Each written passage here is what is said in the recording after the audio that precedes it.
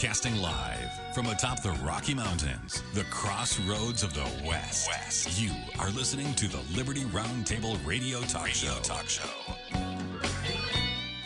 All right. Happy to have you along, my fellow Americans. Sam Bushman live on your radio. Hard-hitting news the networks refuse to use, no doubt, starts now. This, my fellow Americans, is the broadcast for June 2nd in the year of our Lord 2022. This is indeed our one of two, and our goal always to protect life, liberty, and property, and to promote God, family, and country on your radio and the traditions of our founding fathers. Yes, indeed, we use the supreme law of the land, the Constitution for the United States of America as our guide, and absolutely we're convinced the checks and balances brilliantly put in place by the Founding Fathers, one of the great peaceful restorative solutions we have at our fingertips. As you know, we reject revolution. We stand for peaceful restoration of the greatest country on the face of the earth. Welcome to the show.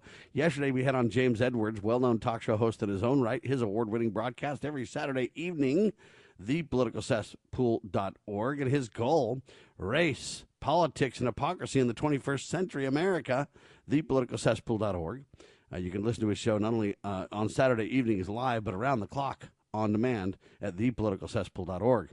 We talked about that China got elected to the executive board of the World Health Organization. What a disaster that's going to be, ladies and gentlemen. No opposition from anybody. So they literally peddle the Corona. I would call it a bioweapon, and then the vaccine, another bioweapon in answer to the first bioweapon.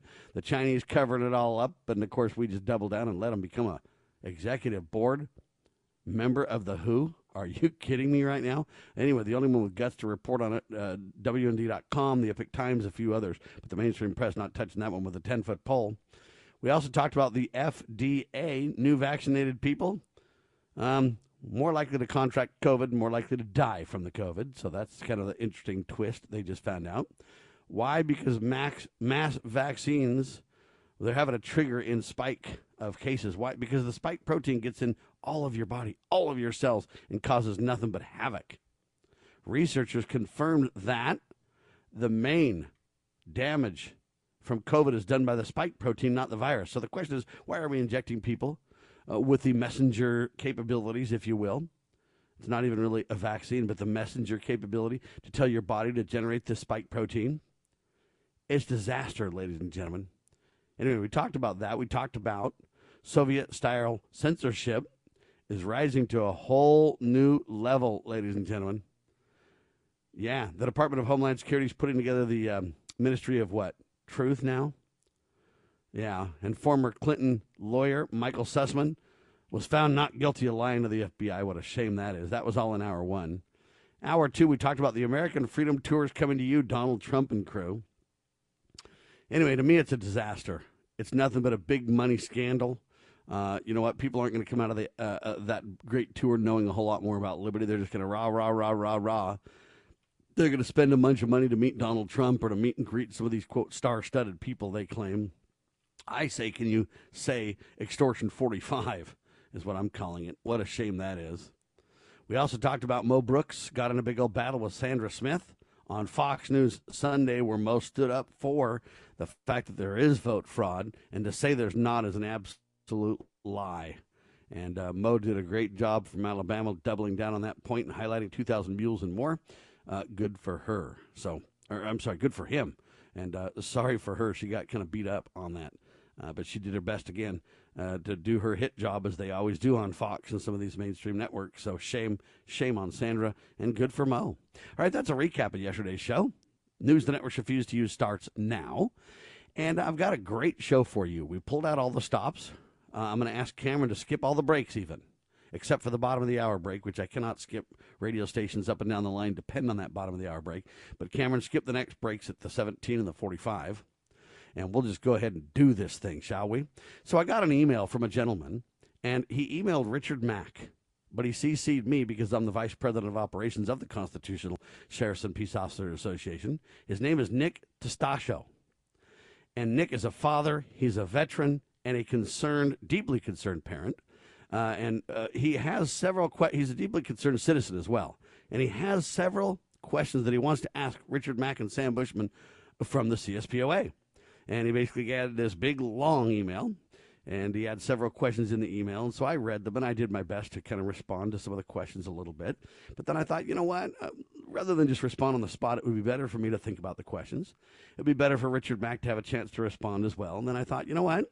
Nick has got good enough points, and his arguments, his views are well thought out, to the point where I just said, you know what we ought to do is take this to the airwaves, Nick. I think this would be very instructive for the audience. I could be a very good way for you to kind of articulate your views in a meaningful way, because we have no desire to dismiss Nick's questions, no desire to ignore the points that he's bringing up whatsoever. And I know that might not seem like that, but we'll dig into it over the next couple of hours. And at the end of the day, you guys can be the judge of how open and fair and transparent we are compared to most people. For example, as a talk show host, I doubt somebody as a talk show host would clear the deck for 2 hours, blow off half the commercials, and say, all right, Nick, let's talk about this and openly discuss it. And I bring that up because I think that's one of the great beliefs I have, is this First Amendment is really important. And the Second Amendment is designed to protect the First. There's no doubt about that reality check as well. So anyway, I bring that up to say that, hey, we want to be as transparent and clear and as we possibly can. Nick, welcome to Liberty Roundtable Live, sir. Thanks very much, Sam. I'm delighted to be on your show. I don't know if you recall, but you had invited me on a couple of years ago, and we couldn't get the scheduling correct. Well, we're repenting now, sir. How's that? That's fine. That's terrific. I do want to note that before I start reading the email I sent to Sheriff Mack and yourself, that I've written about 60 articles on this particular topic. If I can give a plug for the website, sure, that they're go right on, ahead, sir. RestoreTheRepublic.org. You Okay. can get a more detailed explanation of what I have to say on the particular topic. So let me read the email. I'm not going to read everything in it, but I'll go through most of it, if that's okay with you. Okay, Absolutely. so I started out with utmost concern for the current state of the Union, I write. Let me preface by my concerns and questions with the fact that I have copied others on this email, and I am sure that they will be anxious to hear your response or that of Mr. Bushman, and of course today they're going to get a complete response. The United States is a constitutional federal republic operating with specific delegated authorities and disabilities placed on both the federal and state government. All public officials under Article 6, Section 3 must swear an oath to support the Constitution. When the Constitution was written, there was considerable debate as to the wording. And if I'm quoting a Supreme Court decision here, in expounding the Constitution of the United States, every word must have its due force and appropriate meaning, for it's evident from the whole instrument that no word was unnecessarily used or needlessly added. Okay, so I skip over to Article 1, Section 8, Clause 15, which says, this is one of the authorities of Congress, to provide for calling forth a militia to execute the laws of the Union, suppress insurrections, and repel invasions.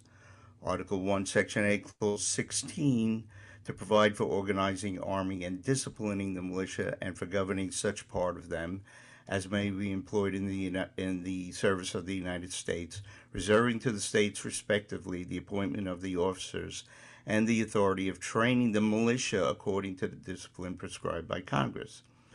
As ruled by the Supreme Court in the United States versus Miller in 1939, with obvious purpose to assure the continuation and render possible the effectiveness of such forces, the declaration and guarantee of the Second Amendment were made.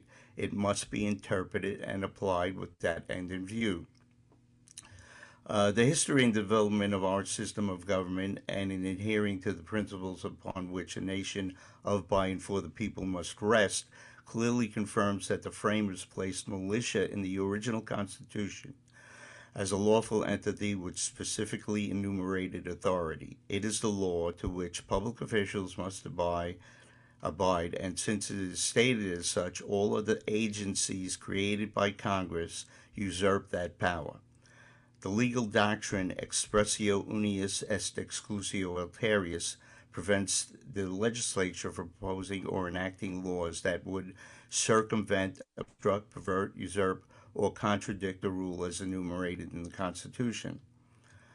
Militia are state institutions, so the dismantling, disarming, or abandonment of that force presents significant obstacles to its current condition of morbidity. There are groups out there claiming such status, but they are not the lawful entity recognized by the Constitution, nor is the National Guard the militia as it is promulgated under Article 1, Section 8, Clause 3. No state shall, without the consent of Congress, keep troops or ships of war in time of peace. This all presents a legal entanglement that the founders made, because you would have to present three arguments, have them ratified, revocate an unalienable right, and then you'd still have to look to the states, because militia is a state institution. As I expressed, I've written 60 articles on this. I've contacted my representatives to the point that sometimes I don't think they want to hear from me anymore on not only this but different topics. I have some questions here. I'll skip over to them. I don't know if you want to answer them one at a time, but we'll see. With that, I would ask why it is that your organization avoids the subject so clearly written into the Constitution. Why would you avoid, or it seems to me, disavow the words that come with the title constitutional? Why would you and the many sheriffs and others in the community not espouse and promote that which the Constitution clearly enumerates? What is it about the militia that most recoil at the law in this regard? Perhaps you or your organization that bears as part of its title Constitution can provide me with a lucid explanation. With sincere regard for your stance on protecting our republic from what appears intentional destruction by a corrupt political structure, I am yours. I think we can have a really good discussion on this and perhaps answer some critical questions that we're facing right now. Absolutely. So take it away, Sam. And I certainly don't mind responding, and I don't mind answering the questions one at a time or separately. We can dig in and discuss in detail the questions as well. I'm not avoiding that. What I really wanted to do is give you a chance to speak and kind of articulate your whole point, the case, the summarizing, the email. The email was well written. It's detailed, ladies and gentlemen, and he's a prolific author. There's no doubt about it. RestoreTheRepublic.org is where you can find Nick Testacio's articles. RestoreTheRepublic.org. So check that out.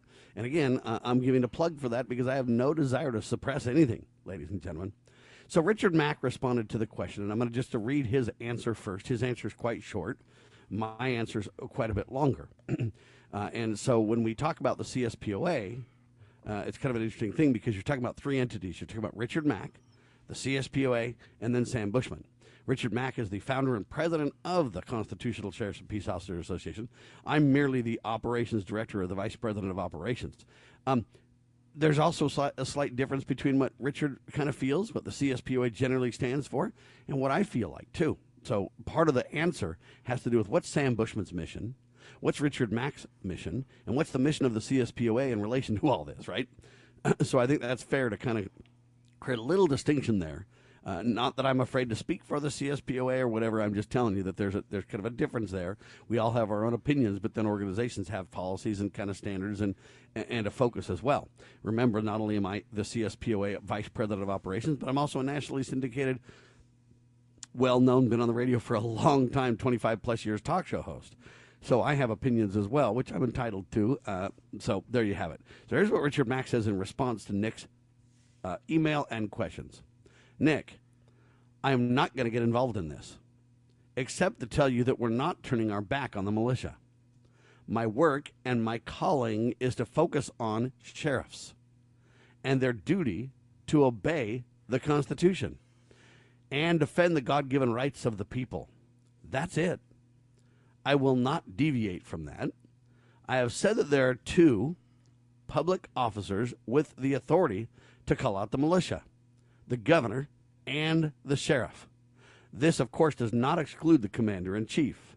So that means there's three. The reason that Richard separates it, now this is Sam Bushman kind of explaining here, is because really militias are state bodies, if you will, not federal bodies. Let's be very clear about the checks and balances that our founders put in place, wisely so. And so the reason Richard says two offices on the state level is the governor and the sheriff. And then he says, this does not exclude the commander-in-chief, meaning the United States does have a president who can call on the militia as well, and we can get into the details of that, but there you have it. He says, I am referring to states' offices, just to set the record straight, RM, or Richard Mack. So that was Richard's response. Nick, do you want to respond to his, or do you want me to give my answer first? Well, I'll shortly respond to him. Sure, go ahead, sir. The point I was making was that if you're going to be a constitutional sheriff, you have to apply it from every word in the Constitution. And the Constitution clearly recognizes that the only body in this nation with the authority to execute all the laws of the Union, not just the county that the sheriff lives in, is the militia. So the militia can be called up federally to execute laws in different states, but primarily it is a state institution, as we already talked about, and its job is to maintain peace, civility, and to guarantee that all the laws in the Union are properly applied, and that everyone has equal rights under the law. So essentially, to me, it's a critical aspect of our laws of the Union, and anyone, anywhere, I don't care what organization it is, and I'm going to just make a point here about taxation. A fellow by the name of Bob Schultz did a hunger strike in the Capitol back in 2001 prior to 9/11. Yeah, to set the record straight on this radio program, we've had Bob Schultz on with us plenty of times in the great. past. God rest his soul. We are familiar with his articulations. We've had representatives on the radio that are co-hosts of mine that have gone to his Continental Congress events in the past and everything else. And so God bless his soul. But I'm just telling you, we're very familiar with that, and we've kept up to speed on what he's done in the past. Okay. Well, I wasn't going to point to all that. What the point I was making is, he went to the NRA and he told them, he said, listen, we can make an excellent argument to this federal government. We can attack them from 2 points. And he thought that would be extremely valid and extremely potent. But the NRA turned them down flat. They said, no, I don't want to have anything to do with it. And my point here is that I firmly believe that there's more than one way. Well, you've already said this. There's more than one way to do it. But if your organization has 2 ways, 3 ways even to do it, I think it needs to be applied to be effective, to really be effective, especially in this point when you're talking about law enforcement. That's it, Sam. All right, I understand. So let me throw out my answer. So what Richard Mack is saying is, hey, you know what? I'm not turning my back on the militia one bit. However, my personal responsibility and my calling, I believe, before God, and I'm not trying to put words in Richard's mouth, I'm summarizing, but he's basically saying, you know, hey, my calling by God and what I'm called to do and felt that I should do for America is to work with sheriffs and to work with the public and create a partnership between the public and their sheriffs to defend God-given rights. That's the only purpose of government at all, to defend God-given rights. Otherwise, there's no value in government at all. If it doesn't protect life, liberty, or property, there's no value in government. They just become tyrannical thugs. So Richard's just simply saying, hey, my goal is to work with sheriffs and work with the public and use my former law enforcement experience, my growth and knowledge over time in the Constitution, to work with these people and to help train sheriffs to understand their oaths, to help train sheriffs to really help them realize the importance of protecting God-given rights, not government mandates or edicts or privileges or anything else, but God-given inalienable rights. And my goal, and Richard Mack is saying, is to help make this happen and to teach these sheriffs what due process of law is. You know what? When do you have due process when something happens? How do you make sure that you really get a fair shake? How do you, etc.? And so Richard's simply saying, look, I'm not turning my back on a militia, but this is my calling, my duty, my role. Now, I accept that on its face and say, you know what, I understand. And I believe that, for the most part, is the CSPOA's view as well, that, hey, we're not avoiding militias. We're not turning our backs on militias whatsoever. But the CSPOA has a general mission, which is to train. We have materials on our website, cspoa.org, and we have members, and we have a posse, which means you can call up or connect every week on the posse and get Q&A from Richard Mack and myself and many other constitutional experts on how to best support your sheriff, how to make sure that he obeys his oath of office, how to make sure he carries out his responsibilities and has absolute allegiance and fidelity to the Constitution. So then the question would be, well, Sam, why don't you guys talk about militias? Why do you guys, so your assertion, Nick, is that we're suppressing this discussion or suppressing somehow the militia idea. We're not. Let's be very, very clear and very direct. The militia is a legitimate organization. I'm not going to back away from that one bit or pretend that's not true or be afraid of that reality. I'm not saying that for 1 second. The militia is God's way to protect the citizens as a final check and balance on out-of-control thugs at every level of government, whether they be external and they want to breach our sovereignty, or they be internal and they want to take power unto themselves that is not properly delegated. Militias are the last line of defense to prevent out-of-control anybody. And it was the militia that precedes the United States Constitution. Let's be clear about that as well. The militias are the ones that fought King George. The militias are the ones who had the final say at the end of the day about, hey, you're not coming to take our guns, George. That's not happening. We've got our own George, my friend. And as a result, hey, when they came to take the guns, the militia simply stood up and said, not on my watch, not happening, period, end of paragraph. And that's how the United States was born.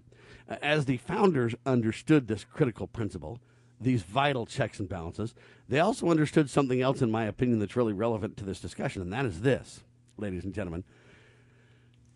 The founding fathers were worried about posse comitatus.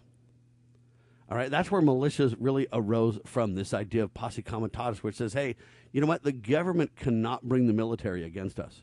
When we give government authority and power, we need to be very careful that the military is to defend from foreign invasion, etc. And they put in specific clauses in the Constitution to make sure that everything was fine. The posse comitatus said, look, the people as a whole, the citizenry, is the best way to uphold the law.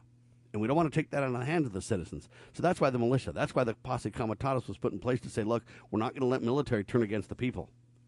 That's not happening.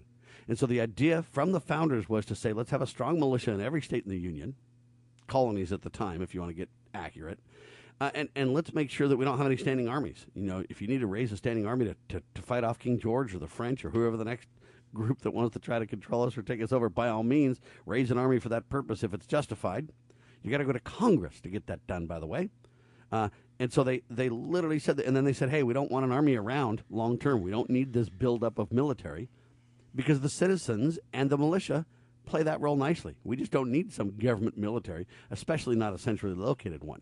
Now, I know I'm taking a lot of poetic license to summarize the founders on this point, but I am doubling down in defense of Nick's point that this is a critical component of the Republic. Let's be very clear. And we are not at the CSPOA, nor is Richard Mack, nor is Sam Bushman, backing away from that or pretending that doesn't exist or afraid to mention that or any of those things. That's far from the truth.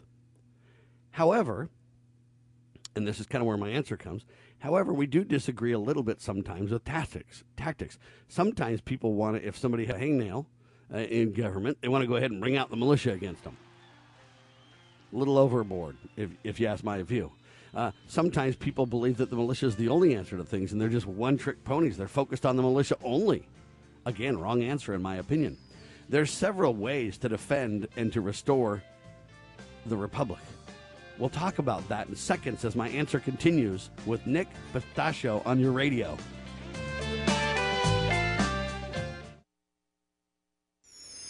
Pursuing liberty, using the Constitution as our guide. You're listening to Liberty News Radio.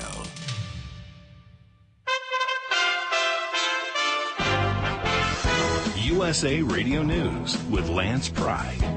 A 4-day celebration has begun as Queen Elizabeth's Platinum Jubilee has kicked off in London, England. The Platinum Jubilee is the 70th anniversary of a British monarch's reign, and Queen Elizabeth II is the first to reach the milestone. 4 people were killed in a shooting Wednesday evening at St. Francis Hospital in Tulsa, Oklahoma. The gunman took his own life and several were injured, according to police. National Economic Council Director Brian Deese says President Biden will fix the inflation issue because he understands the pain most Americans are feeling with today's skyrocketing inflation.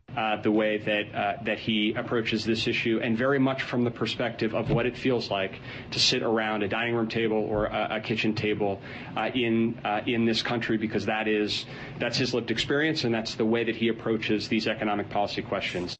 USA Radio News.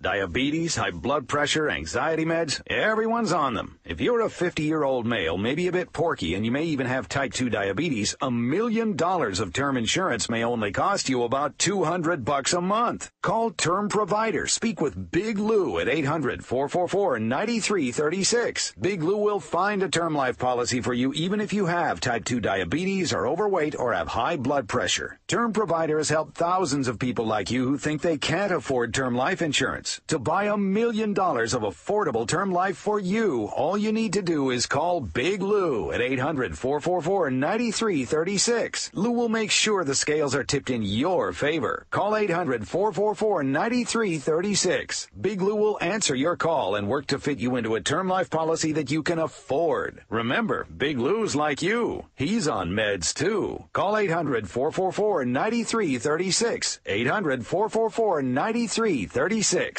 The Biden administration said Wednesday it would cancel all of the loans held by students who attended Corinthian colleges. Canceling the $5.8 billion loans in reality means it's not going away, just who pays for it? The American taxpayer. Parents of newborn children in America are facing a formula shortage, and the problem continues to frustrate. Baby formula has been hard to come by after a factory in Michigan shut down due to 4 infants getting sick from their formula, 2 of whom died. House Minority Leader from California, Kevin McCarthy, on Fox News accuses the Biden administration of doing nothing from the beginning to address the shortage. Instead of tackling the problem, they push it off till it becomes too great and blame somebody else. If they would lower regulation, have a meeting with their FDA, put hands on. Why aren't they sitting in that plant months ago? What needs to be corrected today to make this safe, to be able to produce it? From the USA Radio News Phoenix Bureau, I'm Tim Berg. USA Radio News.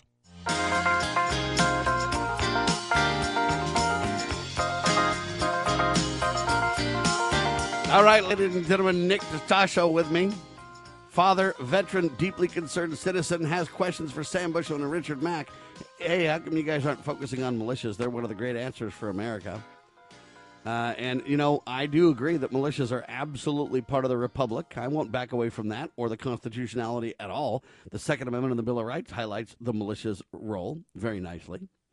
The militia clause in the Constitution, if you will, what is it? Article 1, Section 8, Clauses 15 and 16, Congress shall have power to. Now, be very clear, it doesn't say Congress shall have exclusive power either. So this is where Congress has some authority. This is where the president has some authority. But understand that they are state and local entities. Okay? And yes, it's true. Based on the checks and balances, Nick's right, a county sheriff only has jurisdiction in his limited county. And the federal government, if you want to be general about it, the general government, I don't like the term federal or national governments really either. The general government, you know what? They have authority, and they can use the militia as necessary as well. But not on, prescription? They can't force people into service. I don't agree with that either. That's one thing that's kind of changed over time. So a lot of these terms have changed. What is a militia? What is a posse? What is hey, militias have changed over time. I don't know if you know that, but if you really study militias from before America existed or before the Constitution, militias was different than after. And over time, there's been all kinds of court cases and all kinds of discussions and all kinds of what is a militia. And so this primarily is the reason that we don't focus on this, because if you're not very careful what you get into, Nick, is a big debate What about the militia? What if it's unorganized? What if it's organized? Who has the right to organize it? Who gives it authority? What if I have my own militia and you have your own militia? Which militia takes charge? And so it becomes a very complicated discussion. And I kind of think of it a little bit like the Republicans and the Democrats and the Libertarian Party and the Constitution Party. You know, who's right? Which way is the best way to fix America? To go through the Republicans and try to restore that party? Or is it better to go third party? Well, you know what? The debate's about that or till the cows come home. And the debate's about, hey, which platform? Well, I like a lot of the Libertarian platform. I like a lot of the Constitution Party platform. I like a little bit of the Republican platform. Well, hey, how do I merge all that? Well, what are you, Sam? Are you a Libertarian? Are you a third-party guy? What are you, And there's a bunch of ways to work on the country. And I'm not here to attack the Republicans that are trying to reform the party from the inside. That's what Rand Paul's trying to do. That's what, that's their the third-party folks, Chuck Baldwin, many others, believe the black-robed regiment is the way to fix America. And they believe the pastors speaking in the pulpit with righteous indignation is the answer. And I commend them for their work. What am I? Am I a libertarian? I believe the Founding Fathers said we should jettison parties altogether. So I'm not really a party guy. In fact, I think parties destroy the country. Because if you're not very careful, the party, the good old boy network, becomes king. And now you've kind of derailed your whole... So where do I fit? Well, you say, well, look at the libertarians, Sam. I understand. I'm kind of a libertarian with morals. So what does that make me, a constitutionalist? Yeah, Sam, you're a constitutionalist, but you don't focus on militias enough. Well, now you look at Alexander Hamilton and Patrick Henry. In my opinion, two opposites in the founding era, if you will, to say the least. Patrick Henry was like, hey, give me liberty or give me death, man. I'm out. I don't want your crap. You know what? Alexander Hamilton was like, hey, I think we've got to have a central bank. All the other founders like, have you lost your cotton-picking mind, sir? Are you crazy? Okay, so there's views all over the map about what we should be focusing on. At the CSPOA, the goal is to work with citizens and sheriffs and bring them together to say, hey, let's protect God, family, country.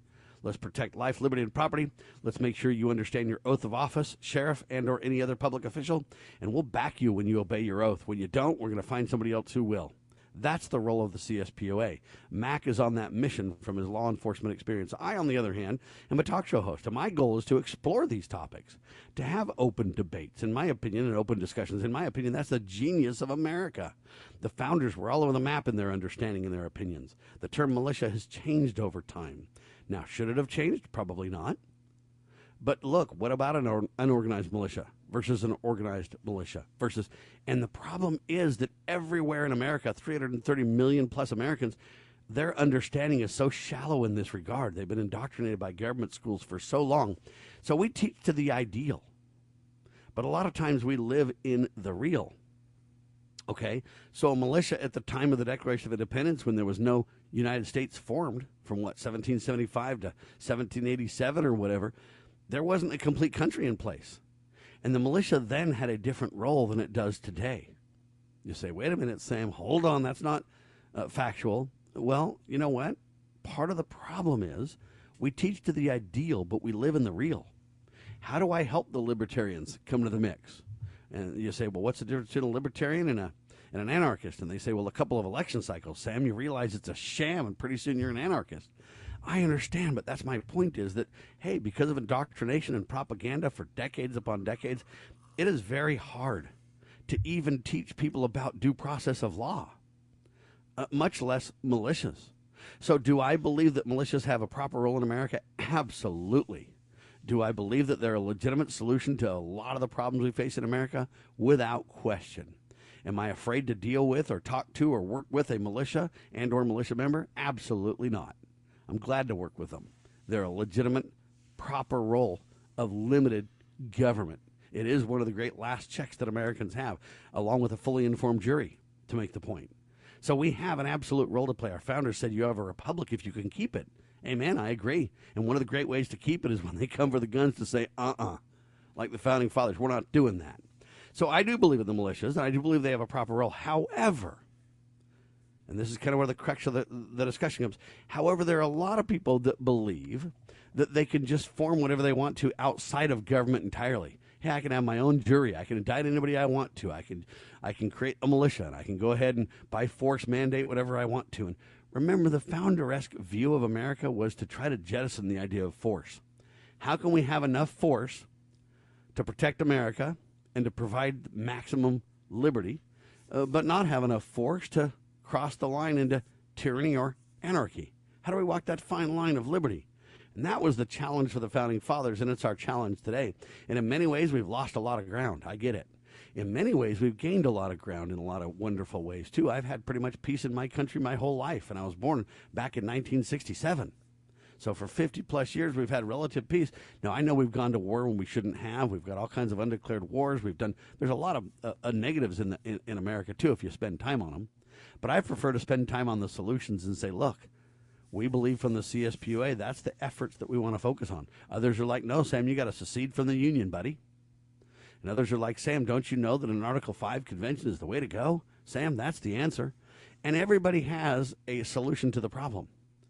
And at the CSPUA, we're just defining what our role is and what our goal is and what we're focused on and why. And then we're also saying, hey, we're willing to work across the country with all kinds of groups on all kinds of topics. So the Black Robe Regiment that I mentioned as well, hey, we're willing to work with those folks. They've got a great effort, and we support them in what they're doing. We're also doing what we're doing. And so everybody kind of has a role, and just like the Founding Fathers, everybody has a strong point. Some of them were incredible writers. Look at the Constitution and the Bill of Rights.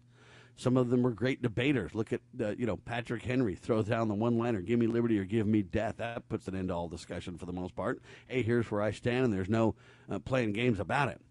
But the final question that Nick asked, and I'm going to answer it this way, is this. He says, what is it about the militia that most recoil at the law in this regard? And it's a fair question. I don't think I recoil at the law one bit. What I do, though, is I have a little bit of hesitancy on militias because if you're not very careful, and you have people set up their own, quote, juries. Some call them common law juries. And then you have somebody else say, hey, I'm working with the common law juries, and I'm setting up my own militia, man.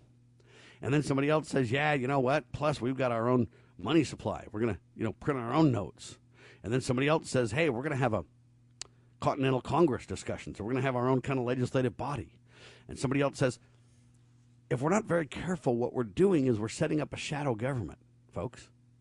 And you could say that isn't true, Sam, that's not right, or we're setting up the legitimate, they're the ones that have the shadow government.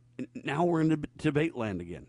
We're into debate land where, you know what, most of the American people don't even understand what we're talking about, much less have the ability to do anything with what we give them.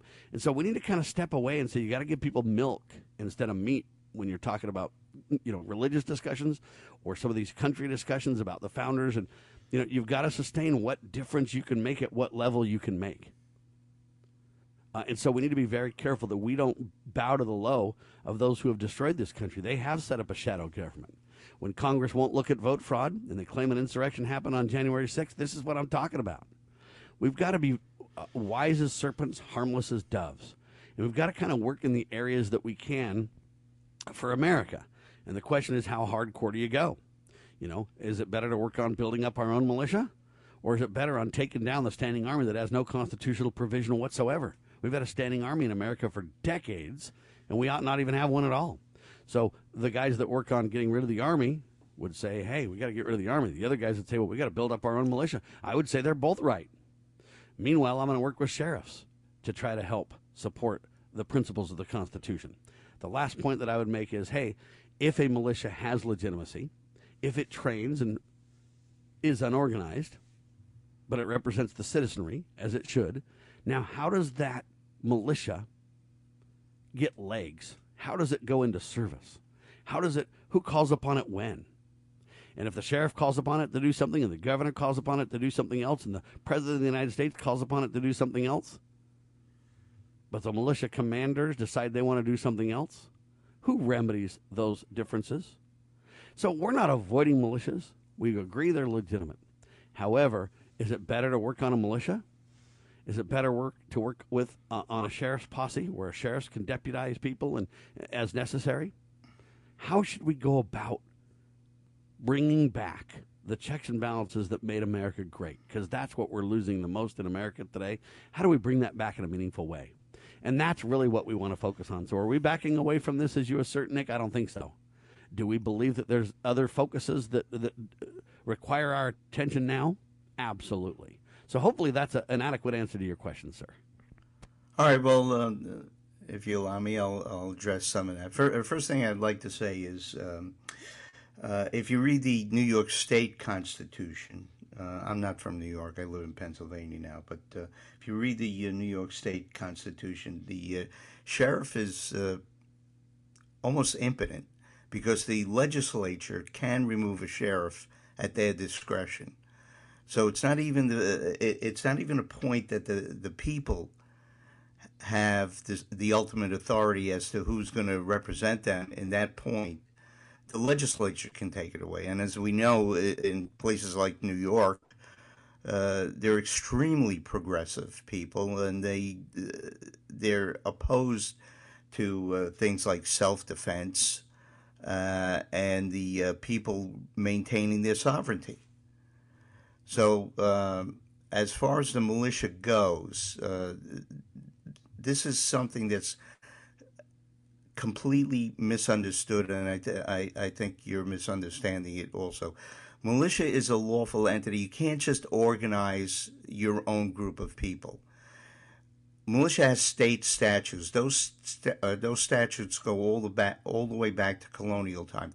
They really haven't changed. What changed over the course of the years is that when Congress, when the Constitution was debated and ratified, they essentially said, the people need some teeth. This is a government of, by, and for the people, where the supreme power resides in the body of the people. How do they maintain that? Well, we've had militias in the past. The militias existed through the revolution, although for the most part they didn't do that good of a job. But if we keep a state body that has statutes, operates in a specific fashion, then we have something that'll keep the federal government at bay, a body that's charged with enforcing the laws of the Union, and importantly, repelling invasions. Before, as you said, they didn't want a standing army, so they left the repelling of invasions up to the people in the form of militia. And I like to plug a article I wrote, A Case of Treason, which I go into this. So militia hasn't actually lawfully changed over the years. There was a change back in 1861 when Lincoln moved the free white males from the federal statutes into all able-bodied men. So that included blacks in that. Militia cannot be unorganized because the Constitution allows for only the organization, arming, and disciplining of the militia.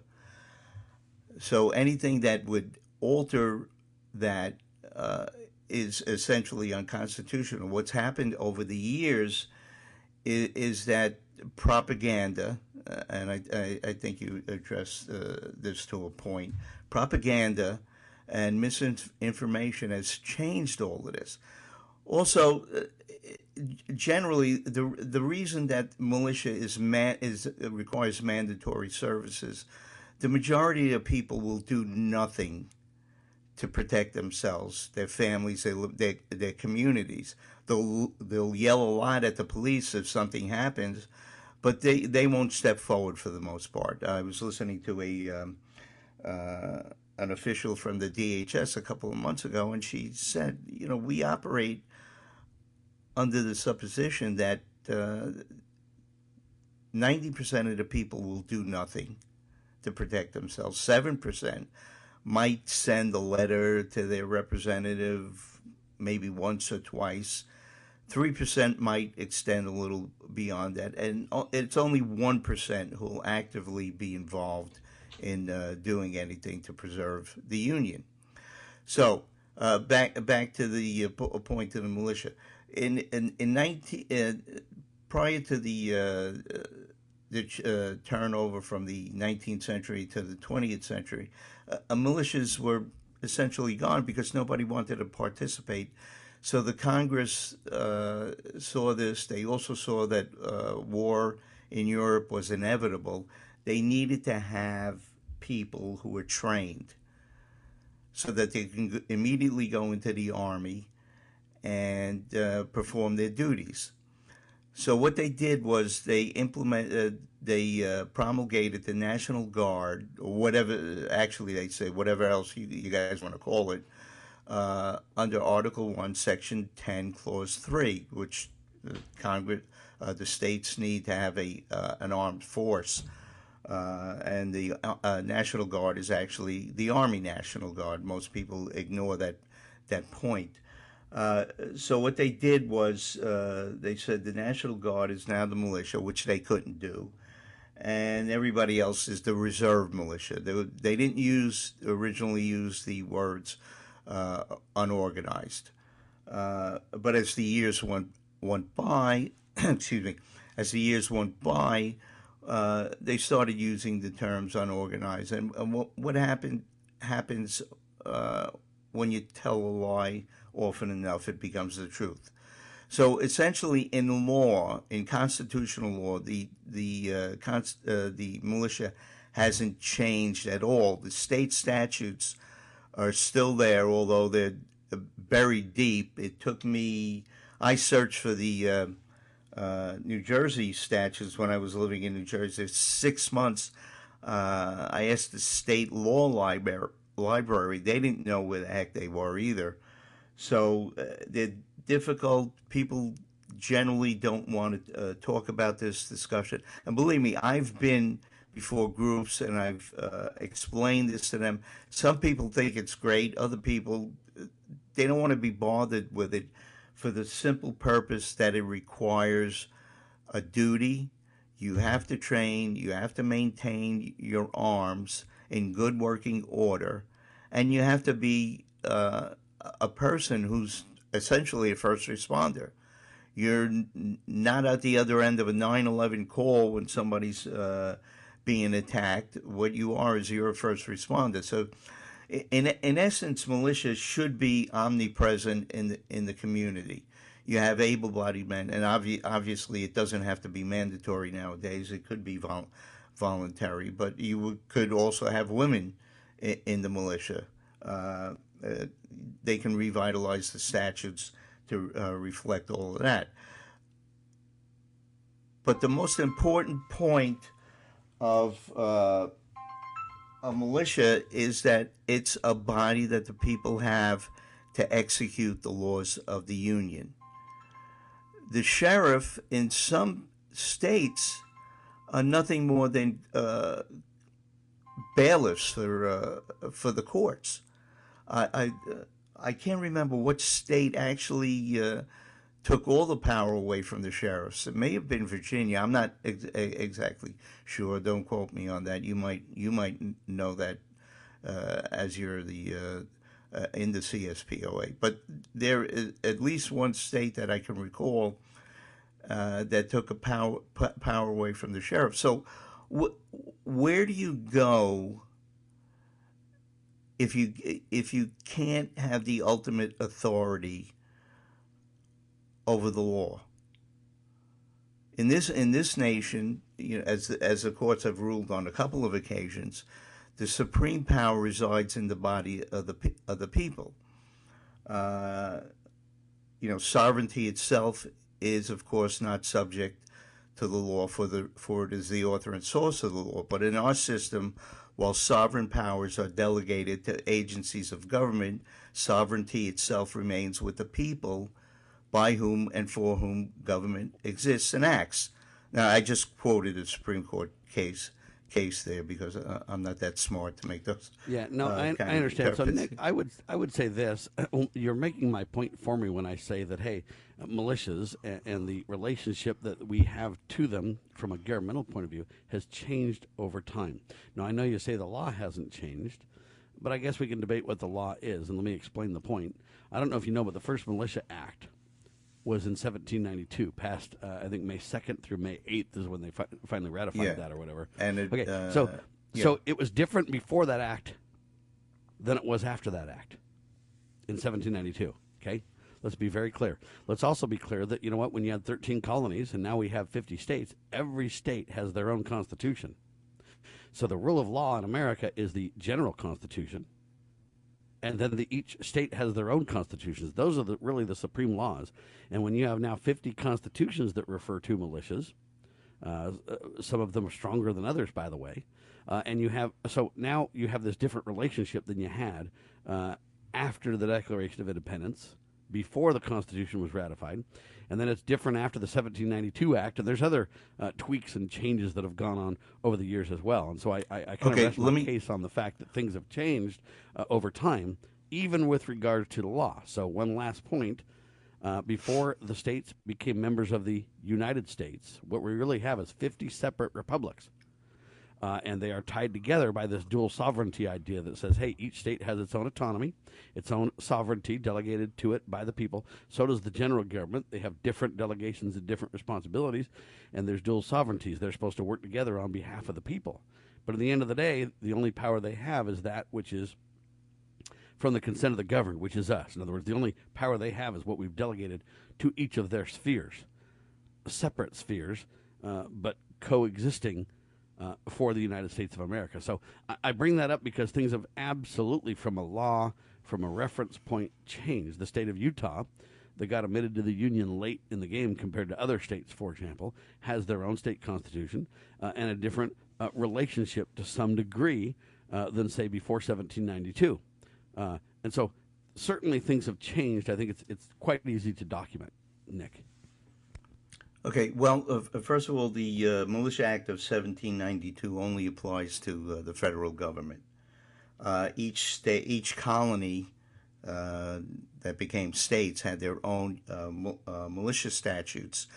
For instance, Rhode Island, I think the requirement was 15 to 60. I don't believe they've amended that in any way. Virginia, I think it was 16 to 50, and I forget what Pennsylvania is, but they all had different variables in that. You're right, and you're highlighting my point, is that in every state it's slightly different, and therefore, as it becomes different, as we get decades and decades and decades further from the clear understanding that the Founding Fathers had of militias, it becomes very muddy to people, very hard for people to get their arms around, and hard to train and teach people what it is, how to empower it, how to relate to it on a local level, on a state level, on a federal or general level. Okay, these are very complicated discussions because instantly, you know what, we talk about 5 militias from given states working together, and now they've got different state guidances from their constitutions, etc.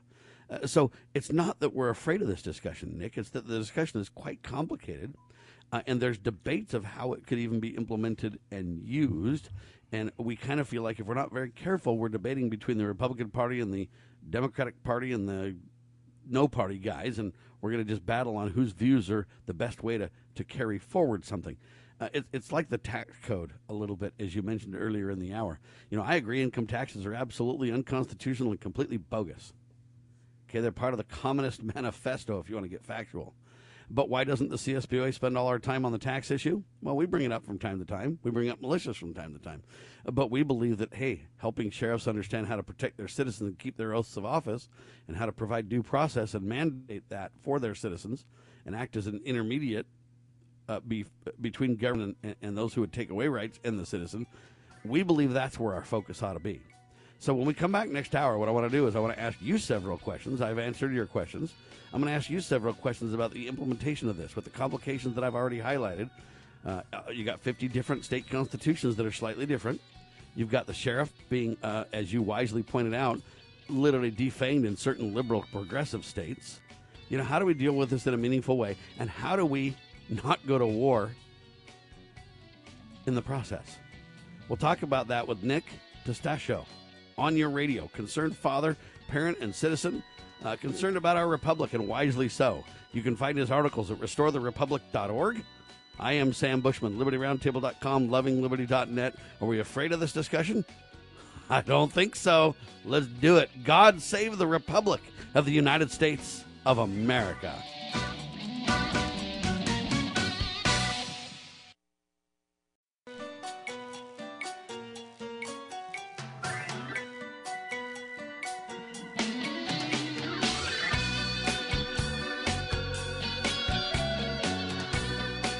Broadcasting live from atop the Rocky Mountains, the crossroads of the West. You are listening to the Liberty Roundtable Radio Talk Show.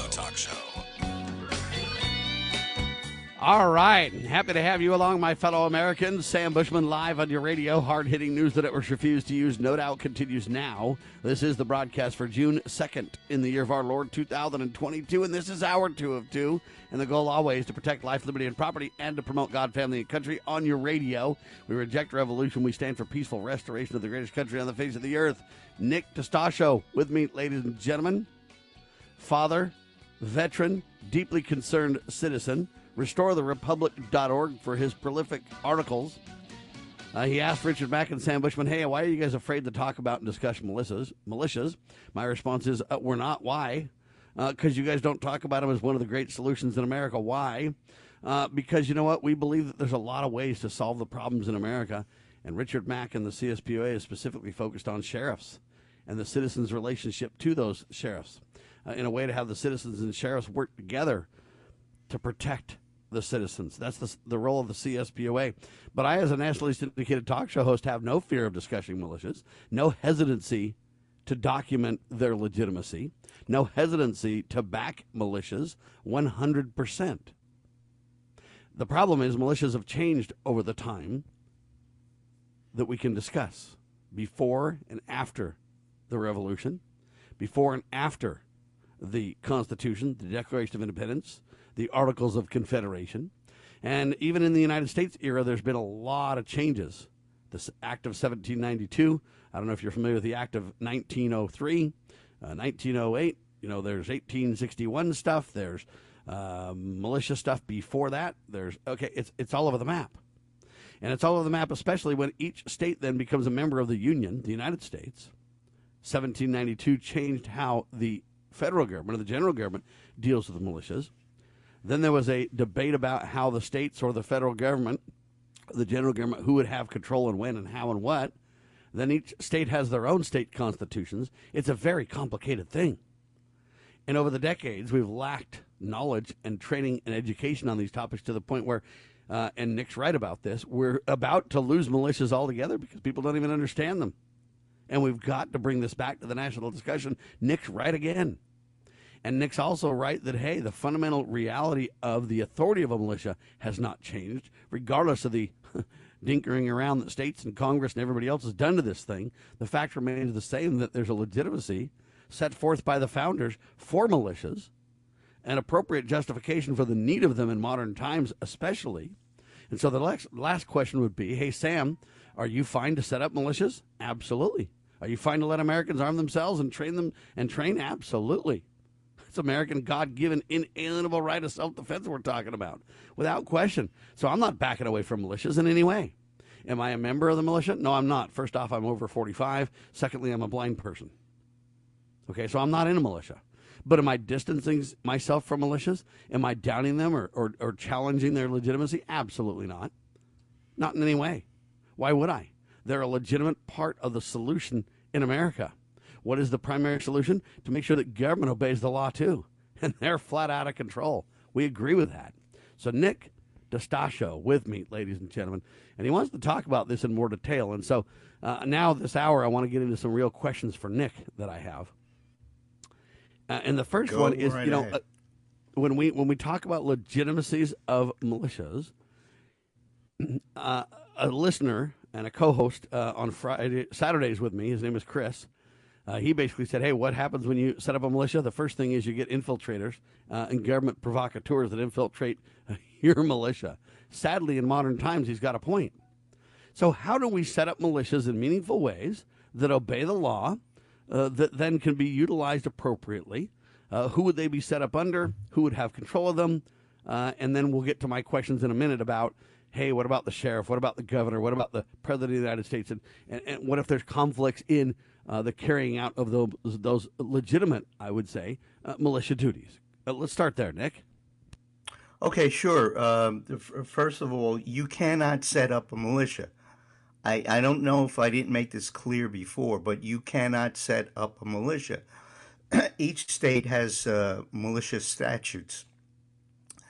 They're sitting there. They're not in use. What needs to be done is for you, me, whoever else, and I've attempted to do this, and I've reached out to the NRA to do this. They refuse to because there's too much money in actually losing gun control debates. And I agree with you on that point, Nick, for sure. What you need to do is you need to go to your state legislature and you need to tell them, listen, you reinstate, revitalize these statutes because you're out of hand. You violated your oath of office, God knows how many times, and we need to take control back to where it belongs in the hands of the people. Who, now let me stop you there, though. That's kind of like going to the fox in charge of the hen house and saying, quit killing chickens there, Nick, a little bit, right? I mean, we're in that position, but we have the statutes in place already. It's not that difficult to go to your state representative and show a united front to them and say, "This is you. Here are the laws. They're there. They're sitting there. We need to revitalize them." And if that doesn't work, then you go to the courts. Now, hold on. Before you go on, so I would say this. If you're saying that we should go to the legislative bodies and have them call out and legitimize or bring back the militia and the traditions of our founding fathers, would I support that? Absolutely. Okay. So I just want to be very clear. Absolutely. On the same page. Why not? Yeah. Okay. So that's the first step you have to take. And by the way, I did a show a couple of years, maybe 3 years ago, with a board member of the NRA, and I presented it to him. I said, "Listen, I will do all the paperwork on this. If it's got to go to court, I'll even write the briefs for it. I'm not a licensed attorney, but I will write the briefs. You give me an attorney. You give me a group of people who are willing to send letters to their representatives so that we could have at least a discussion on this." You understand that if a representative gets 100 letters, he's concerned that there's a real problem. He's going to have to look into it. And like I said, that's one of the things we teach, the greater numbers of we the people. We need to assert ourselves. The founder said you have a republic if you can keep it, for the very reasons you're pointing out, Nick. Okay, great. So we're essentially on the same page for that. But you have these organizations like the Michigan Militia. They have no authority. They don't have any constitutional authority. They have no state authority. They're just setting themselves up and they're calling themselves militia, and that's really a lack of education on this point. To your and hold on, let me be very clear. Not only is it a lack of education, but it's causing problems now, creating even greater confusion, backed by military or equivalent muscle, if you will, which gives a lot of people reason for pause. Justly so in many ways, right? Absolutely. I've said that sir. Numerous times myself. Yeah. So what we need to do as far as people, to answer your question, how do you go about this? You go to your state legislatures. You have to have some support. Now, this board member said to me, he had one of the largest pro-second broadcasts in the nation, apparently. At least that's what I was told. And he said, "We can get you 10,000 people to follow along." Well, this was about. I don't believe he's correct, though. I don't believe he's right, but I hear you. But no, well, that's what. Yeah, that was it. And he said, "We have to have you as a regular guest on the show because I like your points and everything." I never heard back from him. And he had close ties to some of the attorneys that brought those 10 cases before the Supreme Court. And I told some of those attorneys, I said, "Listen, the Supreme Court's going to reject these because you did not understand what Heller says." So I think that he may have gotten a talking to from some of them, but to that point is that not only do people not want to perform a duty.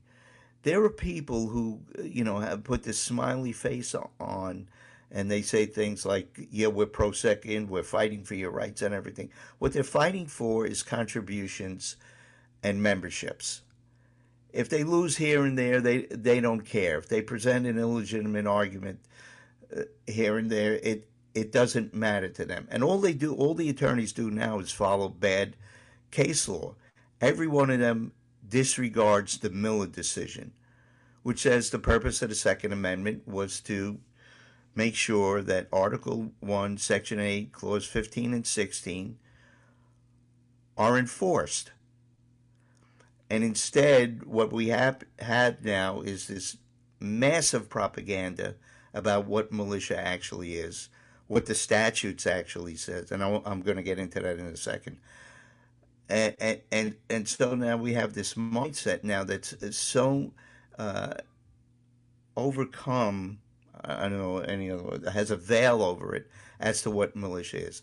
But to your point about things changing, the federal statutes are different from the state statutes. The state statutes haven't been changed. The federal statutes I understand. have. So let me stop you, though. So there's 51 now. If you take the 50 state statutes plus the general statute, you got 51 Correct. statutes that all slightly differ. Well, the only thing that I know of that's different is how many times a year they train, what the age brackets are. Like I said before, I think Virginia's 16 to 50, Rhode Island is 15 to 60. Initially it was 45. I understand, 15 to 45, and so this is what I mean. Though the semantics, the details change, and as a result, it's very hard for people to embrace an idea which they don't understand because of the propaganda, which they don't understand because the great real history has been lost. Very complicated. It has again, when you start bringing guns to the table, it has a question of hey, when am I peacefully being part of the solution versus when have I kind of crossed the line? And now, okay, let me ask you a question. So let's take it like this though, and ask this question. So in the state of Utah, where I live, let's just use that for an example. Okay. It's a very conservative state, is why I'm using it as well, comparatively speaking. Now, I know people like me who live here would say it's liberal as all get out, but compared to Pennsylvania, where they've literally, yeeted the sheriff or got rid of the sheriff entirely, where are we at then? So you've got sheriffs, 29 of them in my state, 29 counties, and those sheriffs can set up their own posses at their own pleasure. They can set up posses. They can call people into service. They can take volunteers. They can deputize people. They can give authority. They can give training. They can do all kinds of things as the sheriff. Now, there's several sheriffs in Utah that are already doing that as well, and I commend them for that, by the way. But now you say, okay, so is there a militia in the state of Utah? If there is, where does this authority come from and who controls it? Well, I haven't read the Utah Constitution. I can tell you what other constitutions I get it. say. But so you're highlighting my point, though, which is you don't really know. Number one, if one exists. Number two, based on the regulations, you'd have to even read that to know even how it would interact within our state, right?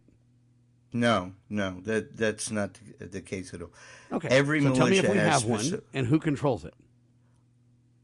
You should have one because it's a requirement of the U.S. Constitution. We agree. Okay. So I haven't read, of the state constitutions I've read, I haven't read one which doesn't say that the state has a militia, and there aren't specific statutes regarding that.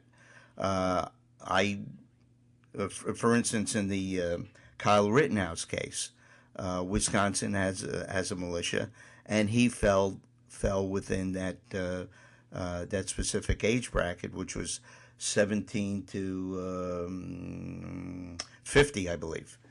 As far as your state, but you're talking about age, which doesn't really bear on the function of the militia. The function of the militia is clearly stated. It's to execute the laws of the Union. And that applies across all 50 states. That doesn't change in any way, shape, or form. The sheriff, on the other hand, has specific duties within his state. I lived in New Jersey, and I tell you what, for most of the sheriffs there, I wouldn't give you 2 cents for them. They're mean, nasty people. They're nothing but political hacks. Here where I am in Pennsylvania, I've spoken to the sheriff a couple of times. He's a very nice guy. I've spoken to him about CSPOA if he was going to join or not. But the rules for militia are: you must be organized, you must be armed, you must be trained, you must maintain your weapons, and you must come forward when you're called into duty. All right, now let's talk about that organization for a second. So just so you know, there is a militia in Utah. Okay. Is it a state militia? Yes, it is. Okay, great. All right, now, we got to ask the question, though, about when you say it's got to be organized, by whom? State statutes. I understand. So in the state statutes, then, who is the leader of the militia? So in the United States, the commander-in-chief is the President of the United States of America. He's the commander-in-chief. Who's the equivalent on the militia state side to the commander-in-chief? Who controls the militia? The governor. The governor, right. Yeah, any constitution I've read, it's the governor. It's the governor, that's right. Who else? Anybody else? Well, you have the commander or captain of each county. I understand. And that commander in each county, do they answer to the sheriff, or does the sheriff answer to the commander? No. They do not answer to the sheriff. Because who do they answer to? Well, they answer to the governor. All right. So now what you've got is a jurisdictional check and balance in a given county where you've got the sheriff and his authority. He's the chief executive in his county. And you've got a militia then who answers to the governor. Right. But can the sheriff call on the state militia in his county to help him? Absolutely, yeah. What if the governor says no and the sheriff says yes? Sheriff says, I need you to help me. The governor says, no, you're off your rocker. No, it's up to the militia. Because in this state, let's take the Pettit jury as an example. While you're supposed to judge the facts of the case, I think it was Justice Story who said, while you have the authority to judge the facts of the case, you also have the authority to judge the law. And that's part of the militia's duty. No, we're not going to come out and execute an unconstitutional. What's that? Right. It's akin to the fully informed jury. Is your point? Right. About yes. Not only do they judge the situation, but they judge the law as well. Yes. I don't mean to derail the conversation. I'm just trying to double down. No. And let people understand that's a legitimate principle that you're speaking of here. Right. So go ahead, sir. I mean, there are obviously. In the statutes, you have to come out and do this, that, the other thing. But the commander or the captain of the militia has the authorities that we can't come out for an unconstitutional act. You want me to disarm the citizenry? Well, first of all, we are the citizenry. You want me to go arrest this fellow for doing this particular thing or not paying a parking ticket? No, I'm not going to do that because you have no authority to do that to begin with.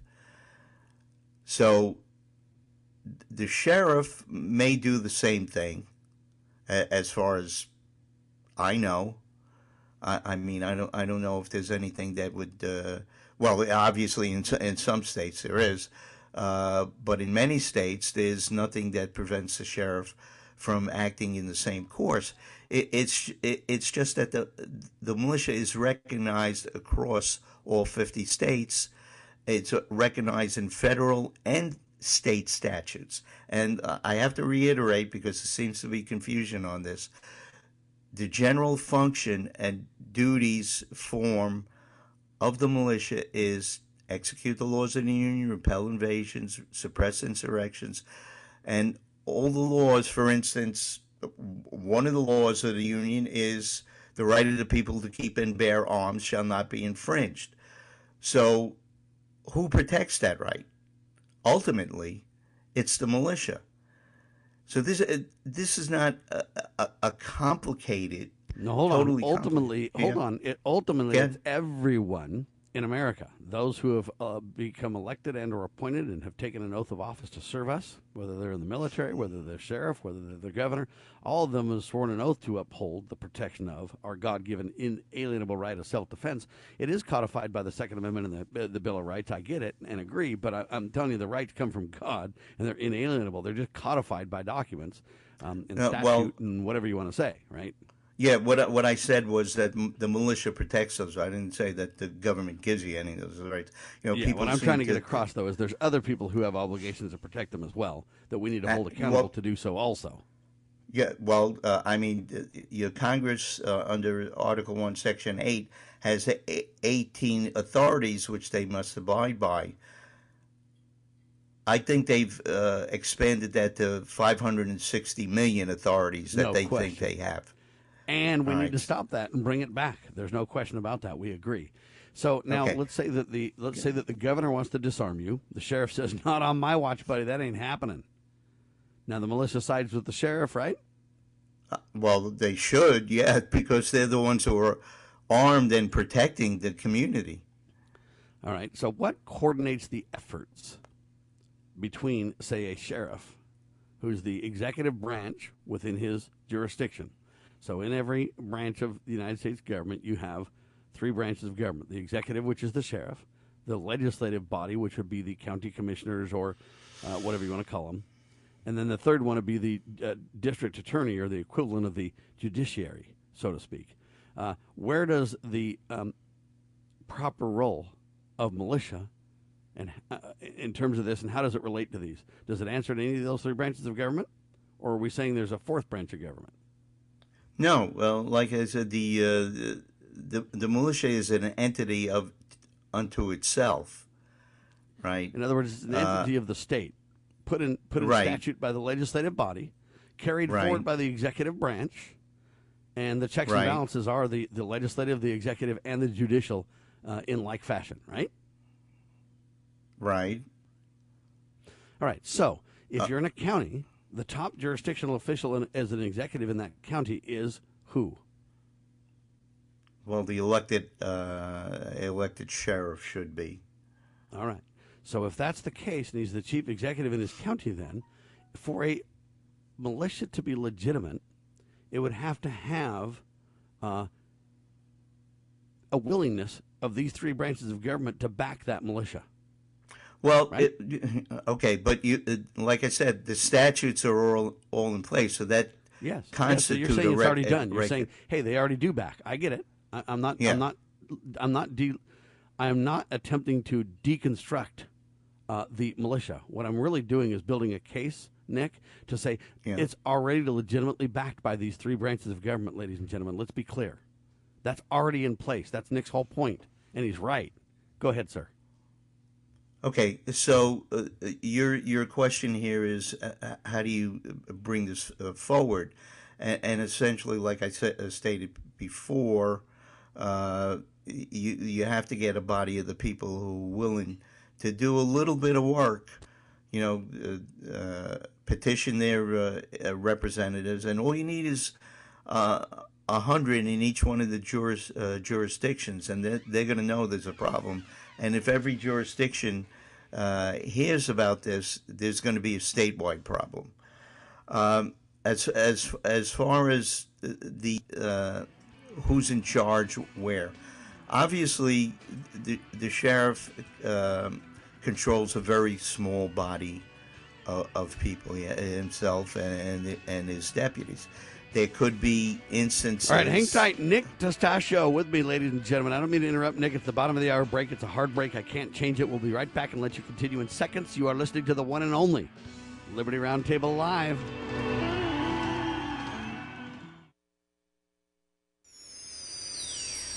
Your daily Liberty News Wire. You're listening to Liberty News Radio.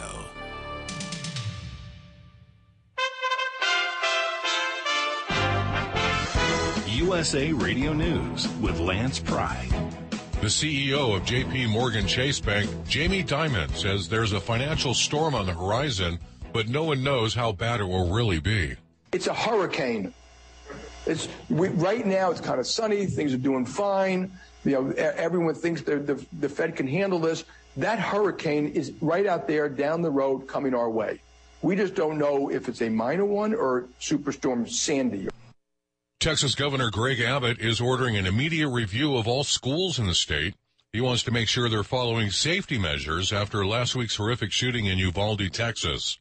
Governor Abbott told officials to conduct unannounced random intruder audits. The goal is to find weak access points and to see how quickly staff can enter a school without being stopped. Thanks for listening. It's well appreciated. We are USA Radio News. Paid for by GovMint.com. Have you heard? The United States Mint has issued the Morgan Silver Dollar for the first time in 100 years. Not only that, but they are also minted in 99.9% pure silver for the first time ever in history. Coin experts are calling this an amazing opportunity for anyone that knows the enduring popularity of Morgans. But you must hurry. Only 175,000 legal tender silver dollars were issued. These Morgan Silver Dollars are brand new, bright and shiny legal tender coins minted by the iconic Philadelphia Mint. Just call 1-800-888-7630 and you are guaranteed a new 99.9% pure silver Morgan dollar. The first time in history this has happened. But with limited quantities, you must call now to order. To learn more, call 1-800-888-7630. If you order now, you will receive a free collector bonus, a $25 value free with every order. Call 1-800-888-7630 now to secure your new Morgan Silver Dollars before they are gone. That's 1-800-888-7630. After 6 weeks of testimony, a decision was reached in the Johnny Depp-Amber Heard libel trial. On Wednesday, Depp won the defamation lawsuit he filed against his ex. A Virginia jury awarded him $10.35 million in damages. Amber Heard also partially won her counter-lawsuit over comments made by Depp's lawyer, Adam Waldman. The jury awarded her $2 million in damages. The Dallas Cowboys NFL club is helping the families of Uvalde, Texas, after last week's school shootings. The Dallas Cowboys and the NFL Foundation are giving $400,000 in total to help South Texas families affected by the Uvalde school shooting. Team Executive Vice President Charlotte Jones saying last week's attack on Robb Elementary broke everyone's heart, and she promised to keep victims in her thoughts and prayers. Half the money will go to the Robb School Memorial Fund, while the other half will go to the Uvalde Strong Fund. From the USA Radio News Phoenix Bureau, I'm Tim Berg. USA Radio News.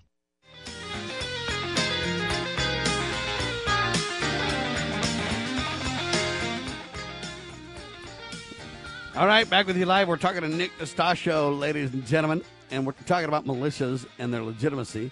So I agree that militias are absolutely legitimate. There's no hesitation on my part to talk about them or endorse them or embrace them or give them credence in America today. They deserve their proper, legitimate, constitutional, proper role of government role. There's no doubt about it. And I don't hesitate from that one bit, Nick.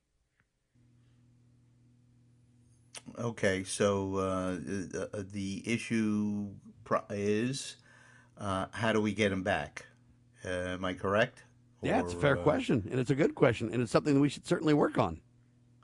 All right. Well, as I said before, I proposed to this person. I've done it before. A couple of places I've spoken at, and I said, "Listen, I'll write the letters out for you. You just put your name in there and the name of your representative. I'll give you several letters."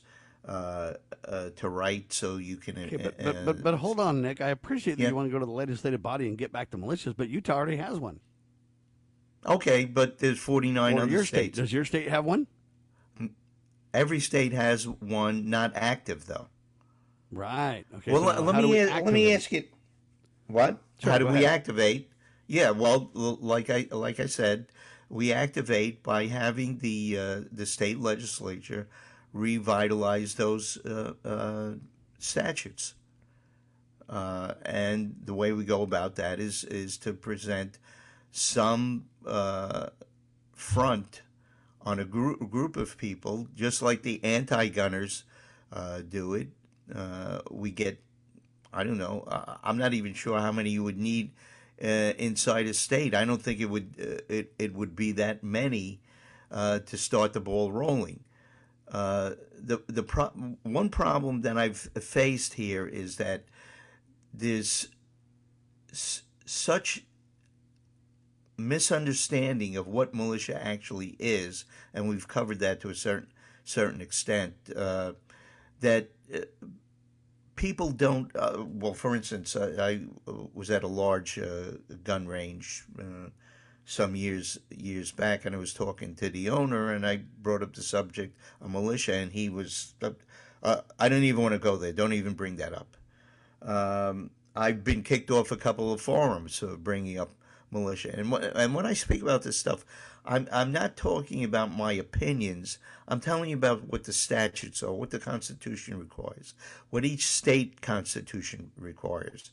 If you go back and read, I'm going to go and read the Utah State Constitution. It's one of the ones I haven't read, but I guarantee that it's similar to the Pennsylvania, the New Jersey, the Wisconsin. Oh, it is. You're correct. Virginia. It's very similar. It's very similar indeed. Okay. And that's kind of the reality, though. The history is complicated for militias. And let me give you an example. In the state of Utah, I don't know if you know, but the first militia in the state of Utah was what was called the Nauvoo Legion.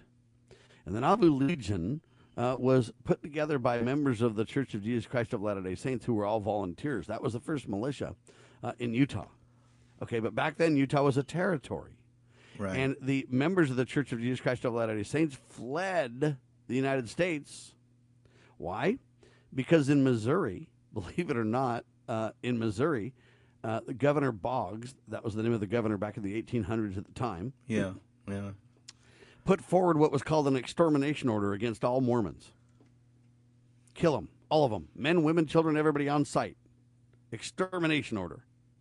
And so the Mormons fled to Utah for safety from this thug, and they had a militia called the Nauvoo Legion, which was named after the city they lived in Nauvoo, Illinois at the time. They fled Illinois. They eventually had to flee Missouri, eventually run to the Rocky Mountains for safety. Eventually the territory became a state. My whole point was you had a religious militia as the first militia in the state of Utah, and it got changed over time, and that general Nauvoo Legion militia got dissolved by the Edmunds-Tucker Act. And so this is kind of what I mean by there's a lot of complications here that I think you may not be aware of. Now, does that change the simplicity of bringing back the militia? No, it doesn't. Why do I bring it up then? Why do I spend so much time on it? Because you're going to get pushback from all these people in all these different legislative and judicial meanderings that have taken place state by state and at the general level over these number of decades. That doesn't change the fact that the militia has a role, has a legitimate place, has a proper function in legitimate government. And so let me Sam, I highlight that because I want people to know that it's legitimate nevertheless, and it ought to be brought back. And we would be influential to help bring it back in a meaningful way, provided that we get my questions answered, though, of where does the authority come from, what happens when there's conflicts, what happens. Because if you're not careful, what you end up creating is war unintentionally. Well, the state constitutions are fairly clear on that. There are the militia operates according to the statutes that they have in place, and like I said, those statutes are in essence the same throughout the nation. In the 13 colonies, they were almost identical, except for how many times a year they had to come out and train, or what the age differences were. So we're getting caught up on conflict here, whereas the function of the militia is to execute the laws of the Union. And I want to make some points here which deviate just a little bit, but bring up some points that we can make to get people enthused about the militia. For instance, the anti-gun crowd is always on the business of background checks. Well, part of the statutes, militia statutes, say you have to maintain your rifle in good working order, and the captain, lieutenant of the county, whichever is assigned the duty, can come to you periodically and make sure that you're maintaining your weapon in good working order, you know how to use it, and you're training. Okay, so that's one point. You want background checks? We have a way of giving you ongoing background checks. So people like these who go around to school shootings, they're going to be recognized by the entire community, right? And it's not going to be, well, I didn't want to say anything to the sheriff or the police or anything. You might say it to your father, your brother, your sister, whoever the case may be. And you know what? Somebody there is going to be, I'm going to the militia, or I am the militia. I'm bringing this up. We're going to this guy's house. We're going to check to make sure that he's competent he's maintaining his weapons. He knows how to use them, and whatever else might be employed in that.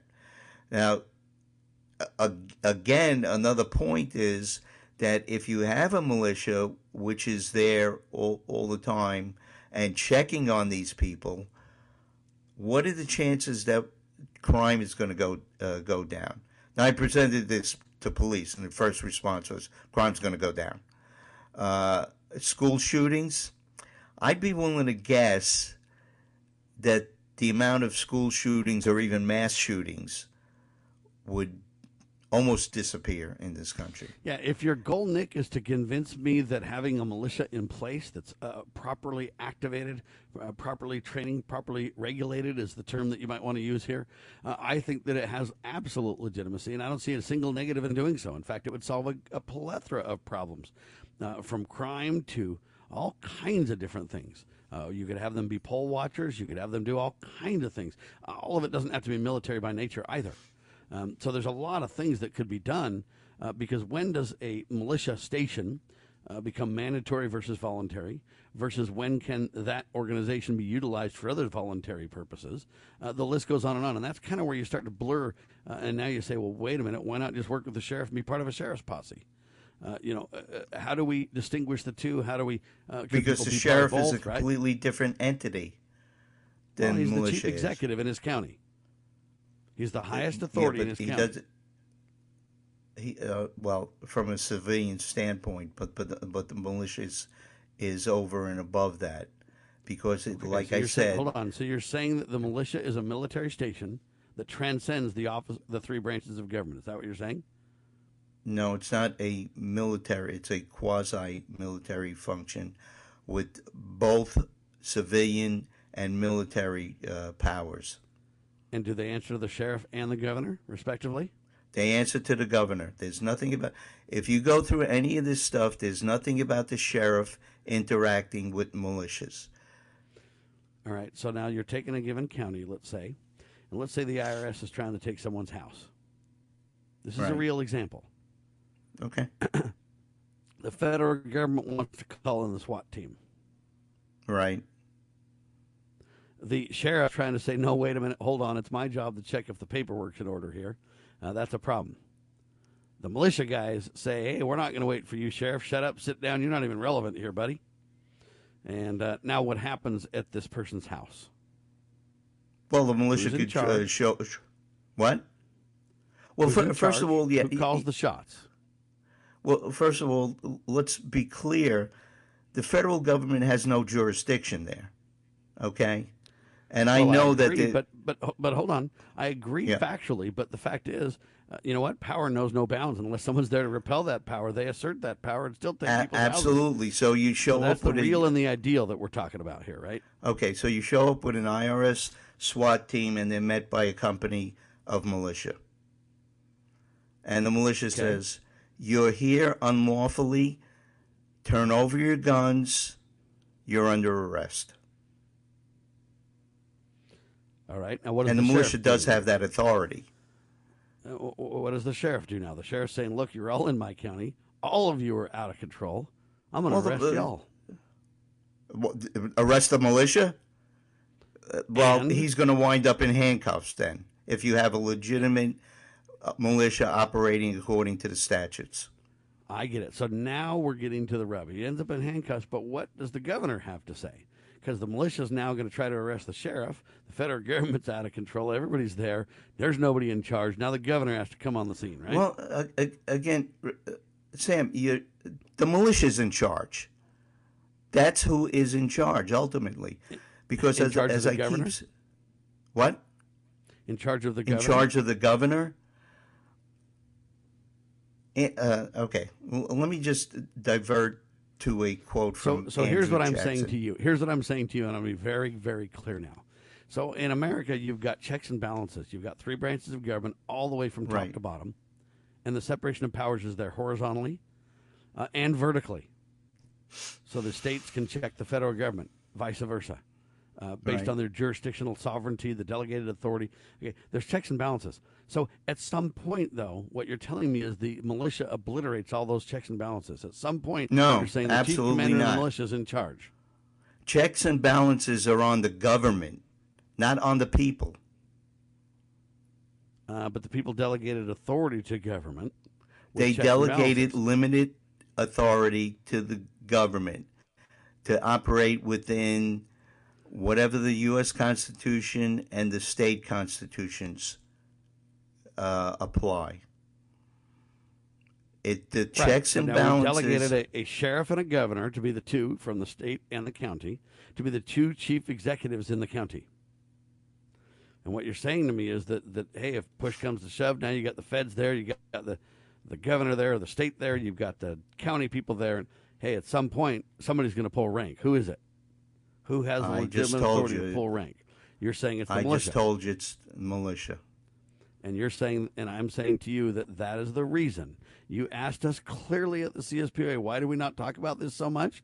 Because the answer is now becomes very, very convoluted. You say, what is it about the militia that makes people recoil at the law in this regard? You've got a situation where you've got a very fuzzy, in the militia, discussion about its origins, its proper role, its who's in charge of it, and that collides with the proper role of government based on the separation of powers and the checks and balances that we see in America.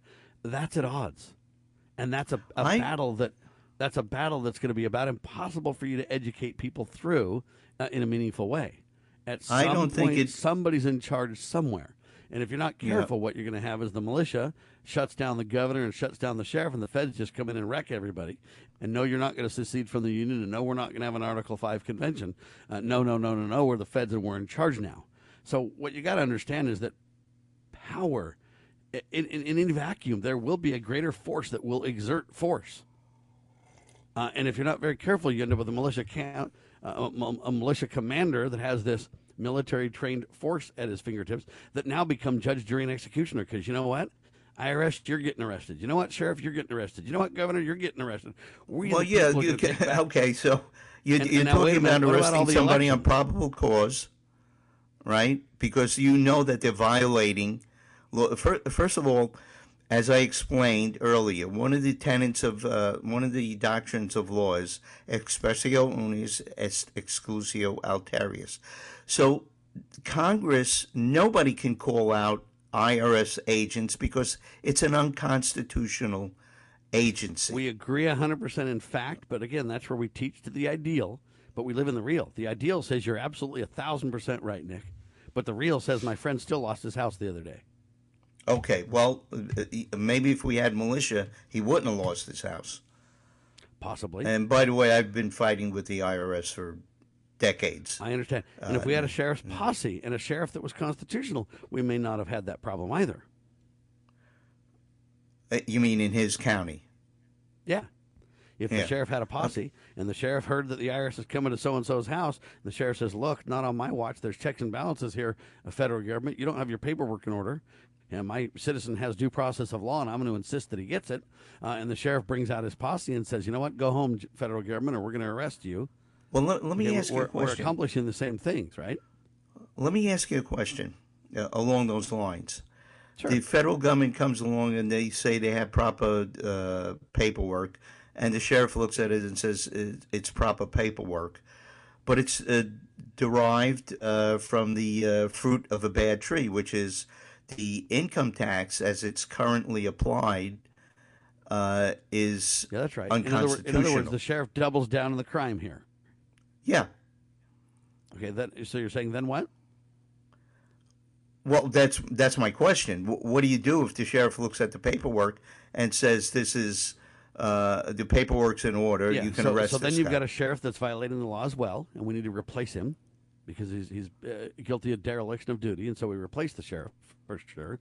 In the meantime, is your point, hey, that American citizens can come to the defense of the American people? Absolutely. That's what happened in Ammon Bundy's case at Bundy Ranch, and we supported it in 2014, 1,000%. All right, but again, they weren't organized. They were vilified and whatnot, and it turned into a... it's a debate on if when you say they were unorganized. That's debatable. It depends on how you define the organization and by whom. That's my whole point, is that, by whom. Well, I define it by statute. That's the only way I can define it. Okay, but you've got a bunch of people from different states all in Nevada now. Does Nevada statute prevail for people that came from afar? Of course. You mean people who are not residents? Yeah, they came from all over the country to help Ammon Bundy and those guys, right? No, because they weren't part of the constitutional militia. They had no authority. They were there protesting. And a lot of them were from state militias, though. No, they weren't. There are no state militias. There are no legitimate state militias currently acting. I understand. Okay, so now we're getting somewhere. So now, if we're going to talk about a state militia and we're going to go to the legislative body and create one, we can look at current statutes that are on the books. But if Congress in each state, the legislative body in each state is going to go ahead and legitimize the militia in their state, they're certainly going to look at the old regulations, but they're also going to put together a new bill, a new legislative reality that might, again, redefine militia's place and scope. Okay, you cannot take away from the militia the authority to execute the laws of the Union. That's right. Because it's a constitutional unless command. they change their state constitutions. If they change their state constitution, then they're violating the U.S. Constitution because they're required to have a state militia so that the Congress can pull them forward. So what you're going to end up with is this confusion thing, like the 16th Amendment for income tax doesn't really create any new taxes or anything else. It's completely bogus. No. It's never properly ratified, etc. So if you're not very careful, you're going to end up with that kind of a scenario where the old stuff's on the books. We reject the new stuff they put on the books, and it conflicts, and they don't have authority. So now what do we start doing? Arresting legislative bodies with the militia? So that's the reason. Well, you don't have one yet to do that. I understand. And you can't get one without a legislative body to enable one or reenact it again, right? Right. So there is the crux of the issue. So we believe at the CSPOA, and I summarize this because we're about out of time, but is that there are other ways we can go about this right now. Eventually, can militias come in and be a valuable addition to the proper role of government? Absolutely. Do governments have origins in the founding era of our nation and relevance today? Without question. However, we believe that if we can get sheriff's posses built and coordinate with the chief executive officer in a given county, we can literally create a mirroring of the people locally, organized, armed, and trained to help the sheriff defend rights for citizens. And so that's just the approach we take, whether it's the Democrat way, the Republican way, the Libertarian way, my way, your way. That's the way the CSPOA has chosen to move forward with this, because what you're saying has legitimacy, every bit of it. But there are sticky points that make it very difficult for people to come along. When you start saying the militia commander's in charge of everybody, including the governor and the sheriff, and he can just start arresting people, if you're not very careful, you've got a shadow government that they will claim as an insurrection. Even if you're spot on the points, it goes off the rails in terms of modern day application and understanding. So that's why we live in the real and we teach to the ideal. Ideally, the militias have an absolute proper role in America, without a doubt. And we're not afraid to admit that or double down and highlight that. If you put together a legislative effort in a given state to reenact the militia, will you get support from Sam Bushman as a syndicated talk show host? Absolutely. Will the CSPOA back the play? Probably not, because they're working with sheriffs for a similar solution, which we believe to be a lot less cloudy and confusing. In the end of the day... One second. Go ahead. Yeah, go ahead. I'm sorry. I was just going to say, in the end of the day, you know what? We're all doing our very best to bring America back to its roots, to restore the republic. By the way, restoretherepublic.org if you want to read more of Nick's writings. I'm not avoiding that either.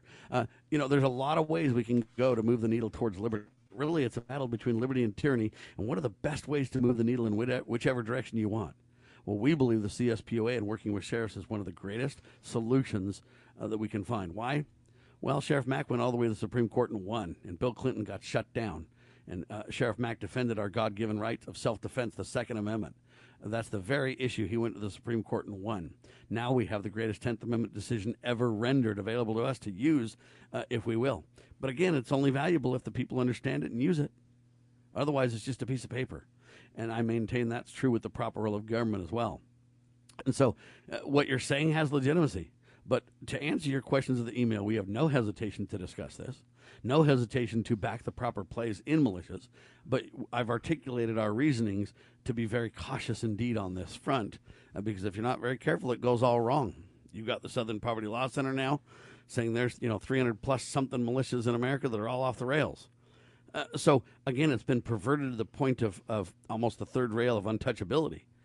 That doesn't mean we'll shy away from it. It just means that we've got to be very careful how we interact with it and make sure that it stays productive. You bring up a legitimacy to militias that most of the current militias today that are unorganized, and I highlighted this with the Bundy examples, you know what? They claim that you're wrong and that they already have a right to a militia and they don't need any permission from anybody.